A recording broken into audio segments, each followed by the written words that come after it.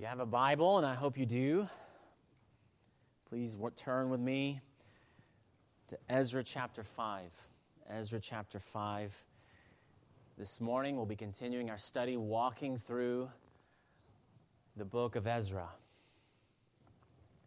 Now, so far we have seen something of a roller coaster of emotions as we have been walking through this book, one chapter at a time. And we have seen the joy of the people of Israel coming out of exile, even as we said then, coming home, and the joy that was. We've seen the joy of the beginning of the work of rebuilding the temple of God. And last time we saw the great discouragement of the work being opposed. Which brings us then to what we have here this morning, and the joy of seeing the work renewed. So let's read here then, beginning with verse 1 of chapter 5 of the book of Ezra. May the Spirit renew our hearts unto His work through His word. Amen. Now the prophets Haggai and Zechariah, the son of Iddo, prophesied to the Jews who were in Judah and Jerusalem in the name of the God of Israel who was over them. Then Zerubbabel, the son of Shealtiel, and Jeshua, the son of Jozadak, arose and began to rebuild the house of God that is in Jerusalem. And the prophets of God were with them, supporting them. At the same time, Tattenai, the governor of the province beyond the river, and Shethar-Bozenai and their associates came to them and spoke to them thus: Who gave you a decree to build this house and to finish this structure? They also asked them this: What are the names of the men who are building this building? But the eye of their God was on the elders of the Jews, and they did not stop them until the report should reach Darius, and then an answer be returned by letter concerning it. This is a copy of the letter that Tattenai, the governor of the province beyond the river, and Shethar-Bozenai and his associates, the governors who were in the province beyond the river, sent to Darius the king. They sent him a report in which was written as follows: To Darius the king, all peace. Be it known to the king that we went to the province of Judah to the house of the great God. It is being built with huge stones, and the timber is laid in the walls. This work goes on diligently and prospers in their hands. Then we asked those elders and spoke to them thus: Who gave you a decree to build this house and to finish this structure? We also asked them their names for your information, that we might write down the names of their leaders. And this was their reply to us: We are the servants of the God of heaven and earth, and we are rebuilding the house that was built many years ago, which a great king of Israel built and finished. But because our fathers had angered the God of heaven, He gave them into the hand of Nebuchadnezzar, king of Babylon the Chaldean, who destroyed this house and carried away the people to Babylonia. However, in the first year of Cyrus, king of Babylon, Cyrus the king made a decree that this house of God should be rebuilt. And the gold and the silver vessels of the house of God, which Nebuchadnezzar had taken out of the temple that was in Jerusalem and brought into the temple of Babylon, these Cyrus the king took out of the temple of Babylon, and they were delivered to one whose name was Sheshbazzar, whom he had made governor. And he said to him, Take these vessels and go and put them in the temple that is in Jerusalem, and let the house of God be rebuilt on its site. Then this Sheshbazzar came and laid the foundations of the house of God that is in Jerusalem. And from that time until now, it has been in building, and it is not yet finished. Therefore, if it seems good to the king, let search be made in the royal archives there in Babylon to see whether a decree was issued by Cyrus, the king, for the rebuilding of this house of God in Jerusalem. And let the king send us his pleasure in this matter. Amen. Now, in theory, opposition, even hearing of the opposition the people of God experienced in Ezra chapter 4, if you remember the kind of opposition they experienced there, they might initially, as you hear all that, or as you heard all that in Ezra chapter 4, and you can just look back and see there they did indeed encounter much opposition. Now, initially, as you hear that, it might not seem so bad. Well, at least it wasn't me, as we so often do with things like this. Well, at least that's not me, that was them, and that happened in the Bible and all that. But, that's fine for the Bible and all, but not really for me in real life. As we read our Bibles, we aren't to read it, as I've so often urged us.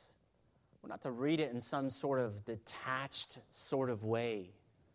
Like, there's the Bible, and then here is the real world, right?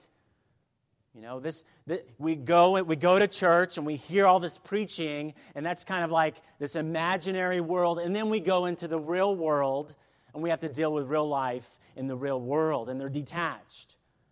I think so often that's exactly what we do Sunday after Sunday after Sunday. But we are not to do that. The Bible is God's revelation for the real world, which, if you have not heard, is our world, which is God's world. This world. He made this world. He gave this revelation for this world, for us. Amen. And so as we see this, as we see the people of Israel in chapter 4 encountering opposition, we see the people of Israel were experiencing that. We need to say and see they were experiencing real opposition. Not theoretical opposition, but real opposition in real life with real fears, just like you, right? I mean, you have real fears as believers. It's okay to admit that. And if you're not admitting that, then perhaps something is wrong. Maybe we have this view of ourselves that we're holier than we are. And we forget, even as I was just praying and even pleading before God, that we would remember His grace and that we struggle with all sorts of things and we need His help constantly. So no holier than thou here, Haven Baptist Church. You struggle too, wherever you are on the spectrum of your Christian walk. And so they did. They had real fears. They had real discouragements, just like you. They had real angst, just like we do. Real longing, just like we do. Real spiritual warfare, like we do as well. Perhaps you're experiencing that right now this morning. And I can say we are. All kinds of things. How many ways the devil would just love for you right now to not hear God's word. To be thinking about something else. To be focusing on something else. There's dinner. Bojangles is calling my name right now. Something like that. I really want that. What Bo Muffin or whatever they have there. Or whatever it's called.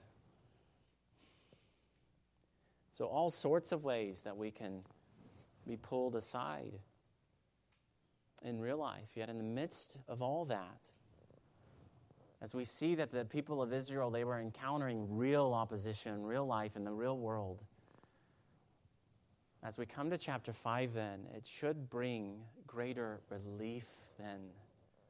That as we come to this chapter, light peeks through the dark cloud of opposition. Which so often is the case in our own lives too. And so how do we see this? Well, we see the people of God, they are roused by God and the Word of God. They are roused by God and the Word of God. Now, as you know, before you can be roused, what do you have to be? Right? Asleep. And that's not a good thing usually when you're talking about being asleep in Scripture. Usually it's a negative thing, which is exactly what the people were here.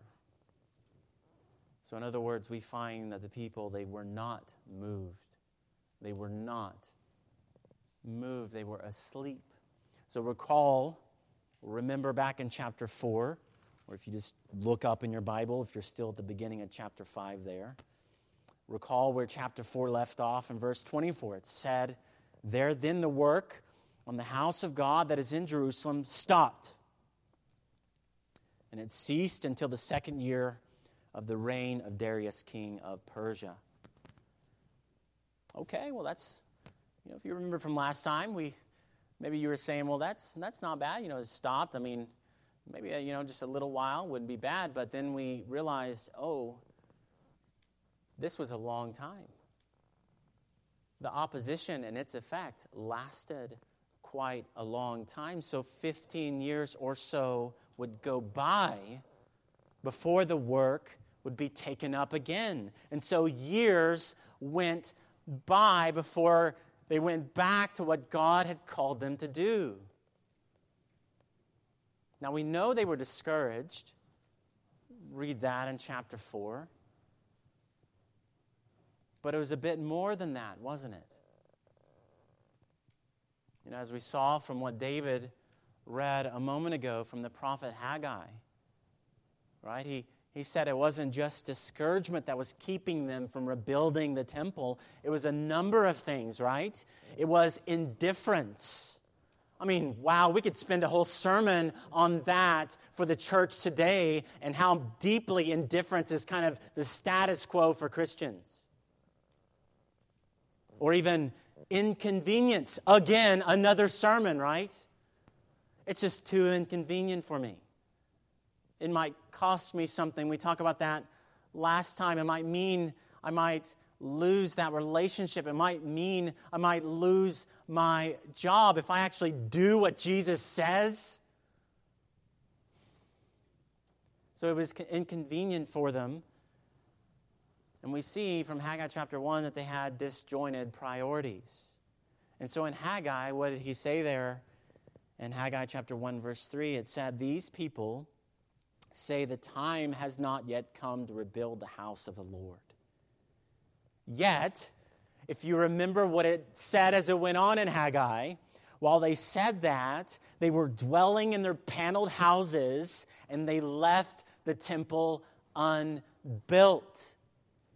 And so no one was saying, as all this was going on, well, it might be a good idea if we get back to the work of the Lord. I mean, what do you all think? Maybe we should do this, I mean, is anyone with me? Does anyone else think that might be a good thing to get back to the work of the Lord?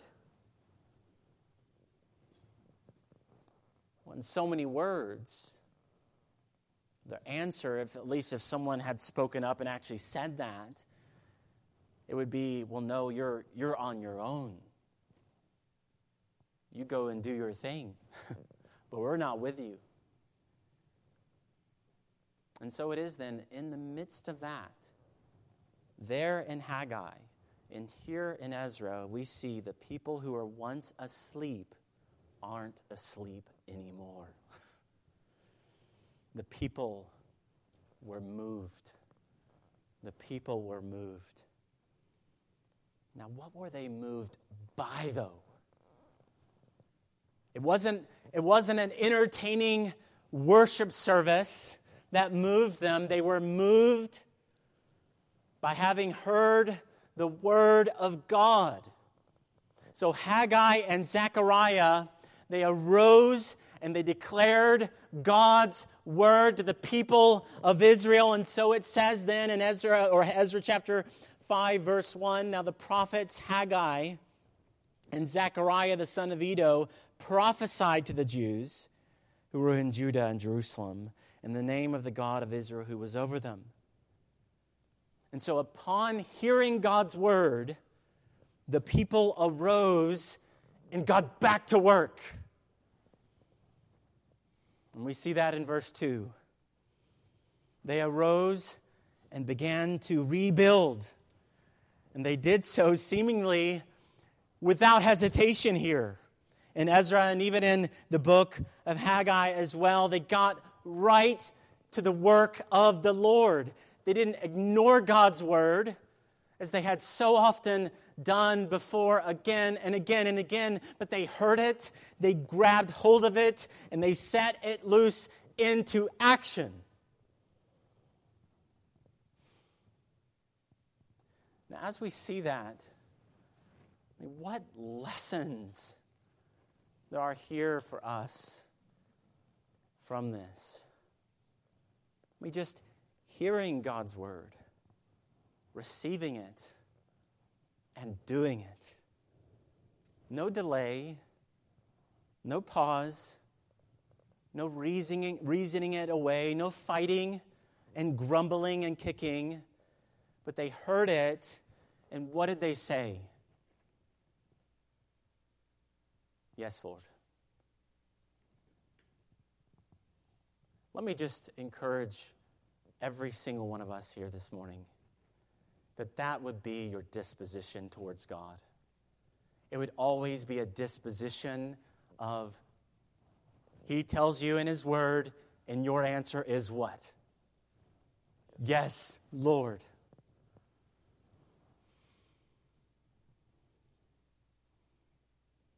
May that be our disposition. Yet as we see that, we also see they weren't alone in this either. We see the favor of God was on them. The favor of God was on them. So Tattenai, Shethar, Bozenai, and their associates of the Persian Empire acted as something akin to inspectors. And so they went on and went in among these people and asked several questions about what they were doing. However, rather than opposition being the theme this time, we see the emphasis now on the favor of God, or even as it says there in verse 5, the eye of their God was on the elders of the Jews. What a wonderful thought, right? The eye of God was on the elders of the Jews. God's eye was on them, and so the work was not hindered, and it was not stopped this time. And so now, like the people here, like the people of Israel, we need to hear the word of God today, right now even, and we also are to hear the word of God and do it. Amen. We're to hear the word of God and do it. Now, in view of this then, it's right that I ask you, are you hesitating to obey God's revealed word? Look over your life. Are you hesitating to obey God's revealed word? Are you excusing disobedience to God's word? And if so, why are you hesitating, and why are you excusing your disobedience? Now, you might have a number of reasons for why you're not doing what God has said. It could be that you've been duped, like as in you've been duped before by someone, as in someone has come and deceived you. And so you're not just going to go and just kind of do just anything. Even as a preacher preaches it to you, you're not just going to take it and do it. And I get that.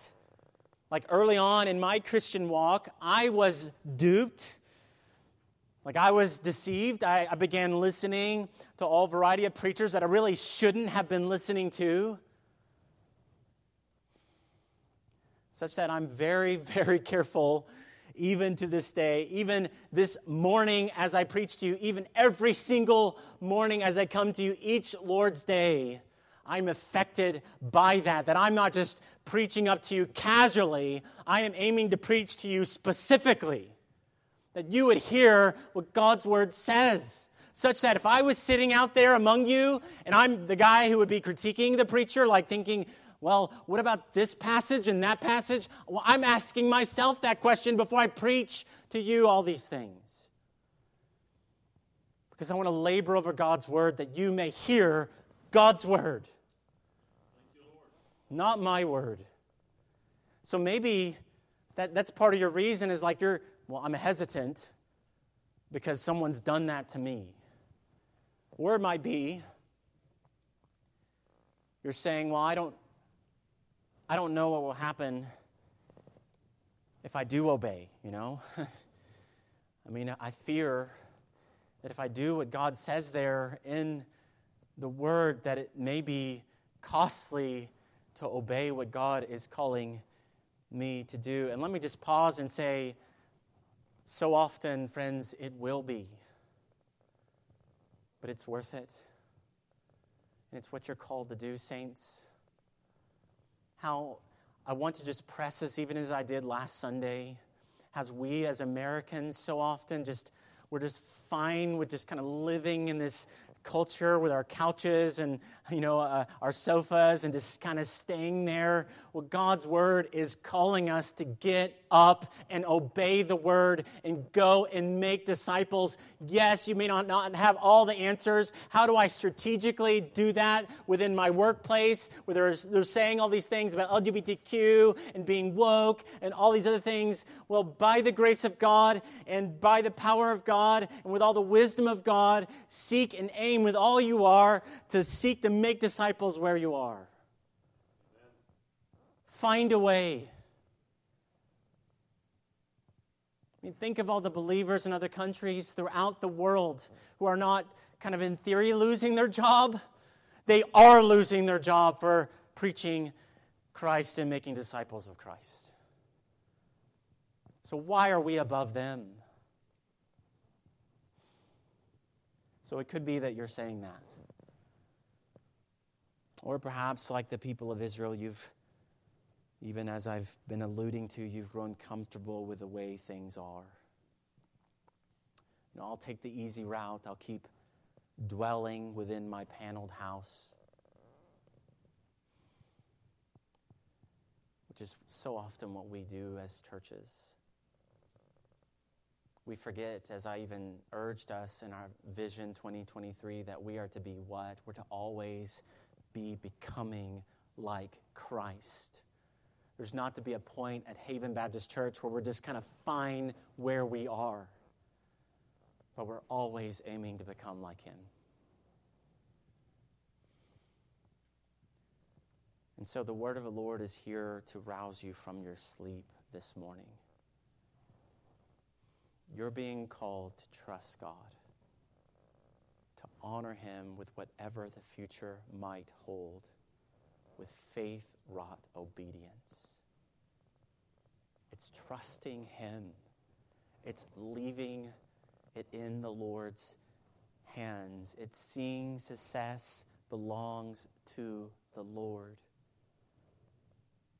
Is that not part of faith, right? I'm not saying we have like a blind sort of faith. But part of faith is saying, I trust you, God, so much, I have no idea what's going to happen next. But I'm going to obey your word anyway. Because why, church? My answer to you, Lord, is yes, Lord. Amen. It's not blind at all. It's faith in the living God. It's the surest of things that you can do in all the world is trust in God. So we're right to set before ourselves again the words of the father of modern missions, like why we do missions the way we do throughout all the churches. Well, this guy had a lot to do with that. Missions overseas and otherwise. Well, William Carey, the father of modern missions, he said this: expect great things from God and attempt great things for God. And you will only do that if you trust God.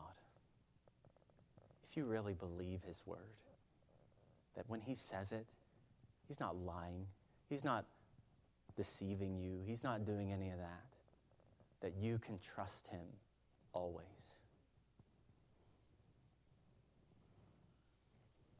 And so is that not what God is calling us to do?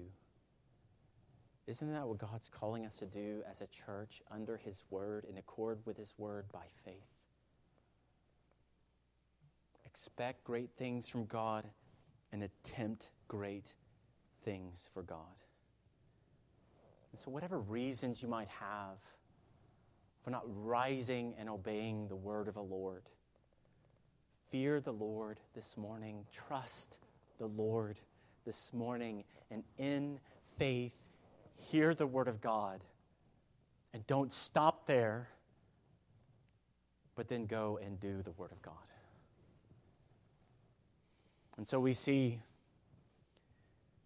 they did just that. They were roused by God from their sleep in the word of God. And we see the next here, they were roused also to bold confidence in God as servants of God. They were roused to bold confidence in God as servants of God. So here, in verses 6 through 17, and really even in Ezra as a whole, we find many letters. You'll recall last time, right? As we walk through that lengthy letter to Artaxerxes. And so we have the succession of letters. And so we saw that last time, and so we now see it here again, and we'll even see it here in chapter 6 as well as we get to that next week. So what do we have then in this letter here in chapter 5? Well, first we see a governor's honest inquiry. A governor's honest inquiry. So we have Tattenai and Shethar-bozenai and his associates. They send this letter to Darius, king of Persia. And as we read their words here, they present their questions before the king. But their questions, they don't give off this kind of sense that Tattenai and others were aiming at hindering the rebuilding of the temple. And so we get this sense, even from the previous verses, where we see that God had granted them favor during Tattenai's inspection, and they didn't stop the work. We see that they're kind of this honest sense of inquiry. They're not just going like after the people of Israel this time. Not this kind of sense of opposition. But it's an honest inquiry of the king. And so they are dutifully seeking the king's answer on a matter that would concern the king. So verse 17, and let the king send us his pleasure in this matter. And so we see that. We see that component of this letter. And then second in this letter, we see the people's honest answer. In verses 9 through 16. And that it is an honest answer. You know, as I read their words here, I just think, I mean, how good it would be if we were asked what we were doing, what we're about as Christians, that we would give an honest answer like this as well. Right? Yet it's not just an honest answer they give, it's a bold, confident answer that God, He has set them to this task. And so they unashamedly say that God has called us to this, and this is why we're doing this. And they say so, as we see here in verse 11, as servants of God. Bam. take notice, right? So verse 11, we are servants of the God of heaven and earth. So they knew who they were, and they knew who God is.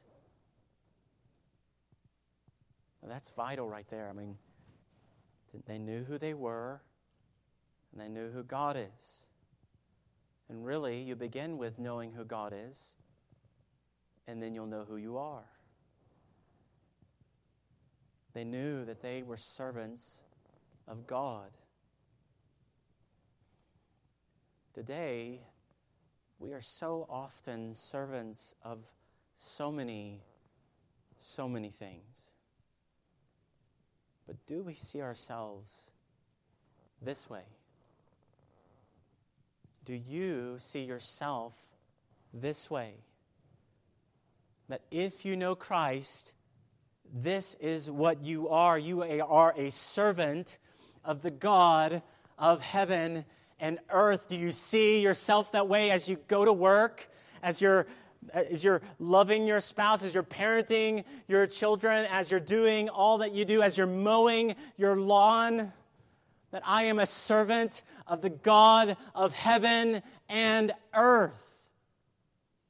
Christians, believers, do you see yourself that way? Listen to what Paul says of us.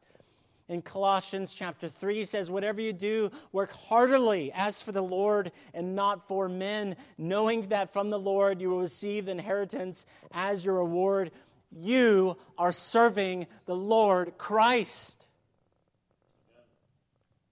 Do you see yourself that way? If you know Christ, you are a servant of Christ. Man, how I plead with this so many times in this. I plead with myself in this. That we would stop dividing up our Christian lives. I know you hear this from me so often, but I plead with you so often in this way because this is what we do. We divide our lives up into all these areas and we say, well, Christ is here, but He's not here. Well, is that the way Paul saw his life? Is that the way Jesus lived his life? Like he's saying, well, yeah, I'm going to follow God the Father except when I'm working. Or Paul even. Or any believer in the Bible. And as we look at the New Testament, I mean, do we see that of them? I mean, yes, we wrestle with these things. We're like, how do we do this? I mean, I want to know how to do this. Well, you begin with this. You are serving the Lord Christ. Amen. Where you are, wherever you are. You don't have to be a pastor to do that, or missionary, evangelist, Sunday school teacher, or whatever else, deacon. Who you are a servant of Christ. And so you're not standing over God, but you're gladly bowing in service to God. And that kind of heartbeat will aid you in anything that you put your hand to. You are serving the Lord Christ, and not in some kind of I can't say it right. Ethereal. There we go. Ethereal way. But you are serving the living, resurrected Christ. Amen. Do you believe that? He is standing at the right hand of the throne of the Father. And He knows you. He knows us. He knows your life. It's not hidden.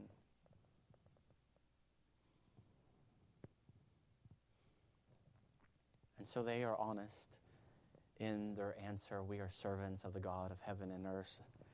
And they are honest, and they say plainly as well in verse 12 that they were disciplined by God also.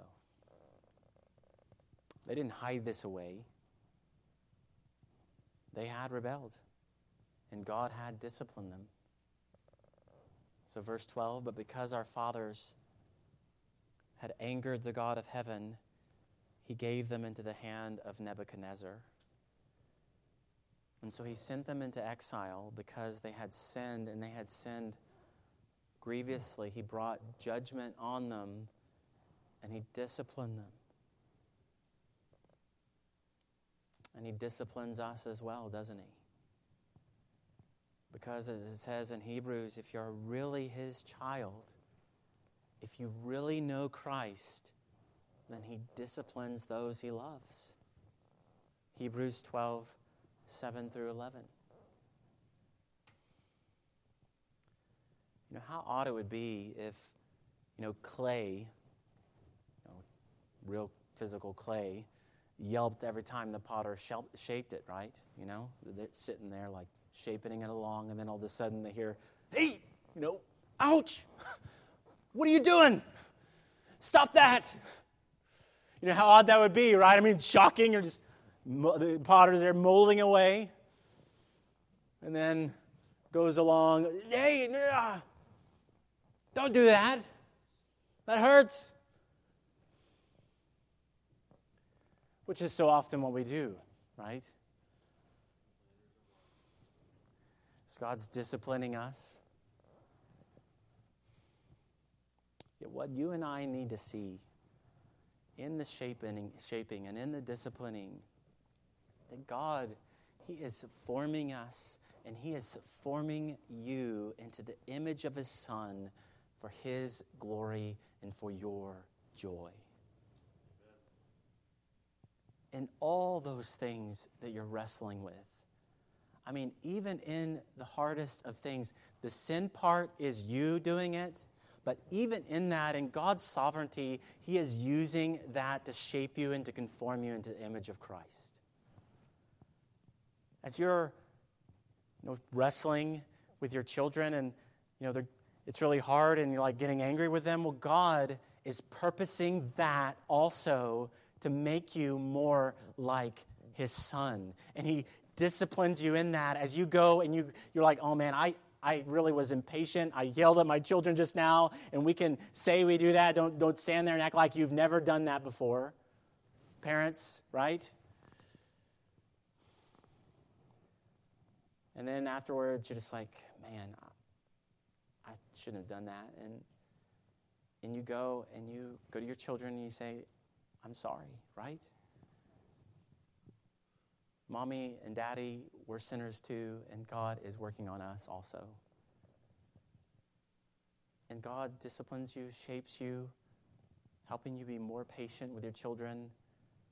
And then when other things come, like opposition, or someone in the church, hurts your feelings, or whatever else, God has already been working in that. And then, or even just your children themselves, Mommy and Daddy, they're sinners too, and that means I'm a sinner also, and I need Jesus too. God uses all those things for his glory. Shaping, fashioning. We don't see it all now, but he is doing it in all these things. And so they were disciplined by God. And then in the last part of the reply, we see, in their honest answer, we see the mercy of God. Or at least, the mercy of God. So verses 13 through 16. So where do we see that? Where do we see the mercy of God in those verses? Well, in Cyrus's decree, God was the one who said that this would happen. He was the one who sovereignly, mysteriously brought all of this about, the stirring of Cyrus and everything else. And even if you just kind of back up and even see the rising and falling of empires, like God was behind all of that also to bring about this moment where Cyrus comes and makes this proclamation in Ezra chapter 1. That's God's mercy on display. Amen. Though they had sinned so grievously, even so he brought them home. He did exactly what he said he would do. Do you see your life in Christ as God's ongoing mercy? He brought you home. He brought you into His kingdom. He made you His. And even now, that is what you are. Your entire life is a life of mercy. Your being here this morning is mercy. My being here this morning is mercy. Your being a servant of God is mercy. Thank you, Lord. And so as you see all this,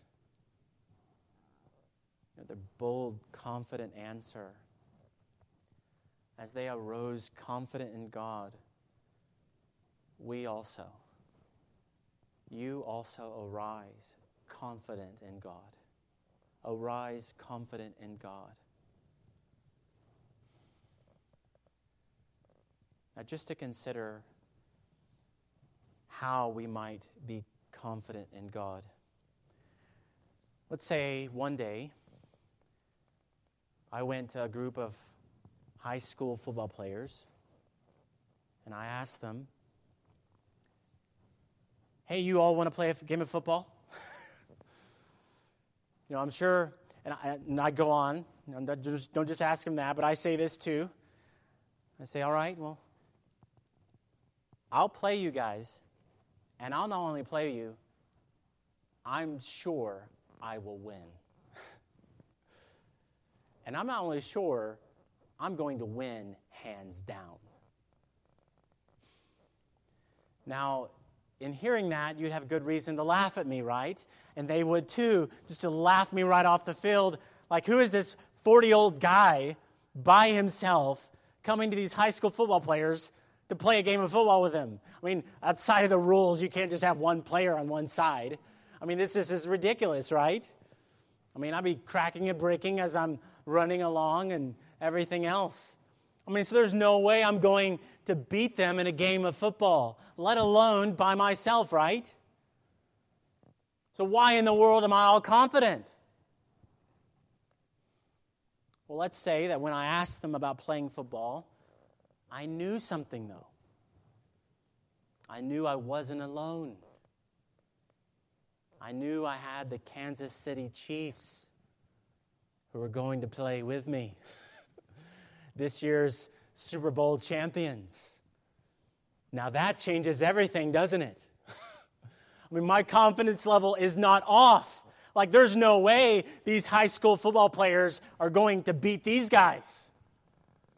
I mean, some of you are like, well, maybe they could. Well, I don't think so. So that changes everything, doesn't it? But what about you and me?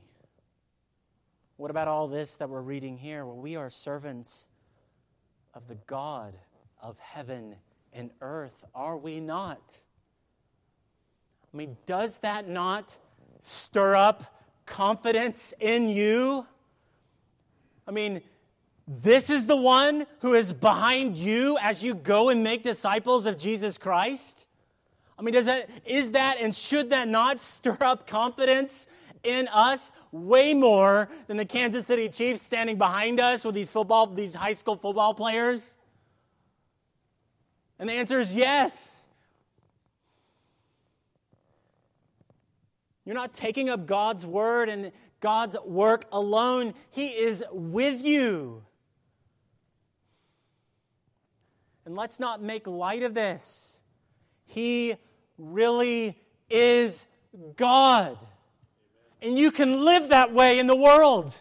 You can go to your workplace and you can say unashamedly, wisely, strategically, God is the God of heaven and earth, and not be ashamed whatsoever. I think many of us are, or perhaps many of us are. Friends, you are under no obligation to look at the world through secular eyes, because that is not the way the real world works. The secular worldview is not true. We have the truth, the biblical Christian worldview. That is how you see the world. And do not be ashamed of it. So yes, live humbly, live lovingly, and live graciously, but know and live confidently under the truth that God is the God of heaven and earth. And friends, you know Him. And you are His child, and you are His servant. So arise, brother, sister, confident in God, and arise, brother, sister, dependent on God. This is not a you-centered work. We have not been charged to an independent mission, but to a dependent mission.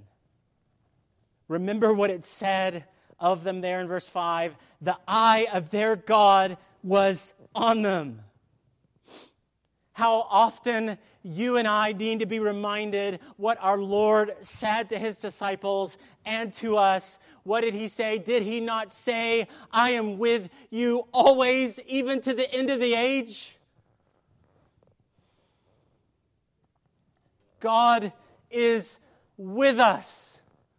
The Spirit of God is in us. So we go on and we go out dependent on Him, trusting in Him, confident in Him. That's why the disciples did what they did. And that's why we're to do what we're to do. A dependent mission. A mission with God with us. And with the eye of God on us. The Puritan, George Swinnock, he said it well. The incomparable God must have incomparable trust. The more able and faithful any person is, the more firmly we trust him. Now God is incomparable in power. He hath an almighty arm, incomparable in faithfulness. He cannot lie. It is impossible for God to lie. Therefore, God must have our surest love and firmest faith. We must esteem His words as good as deeds and rely on His promises as if it were already performed.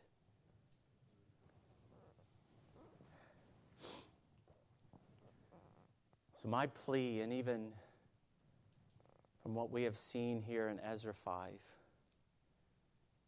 is may the Lord rouse us from our sleep also. May you and I, may we be roused by the Word of God to accomplish the will of God. Not in some future day, but in our day, in this day, for the sake of Christ, for the glory of God, for the good of His church, as those who are servants of God and servants of Christ Jesus our Lord. Let's pray.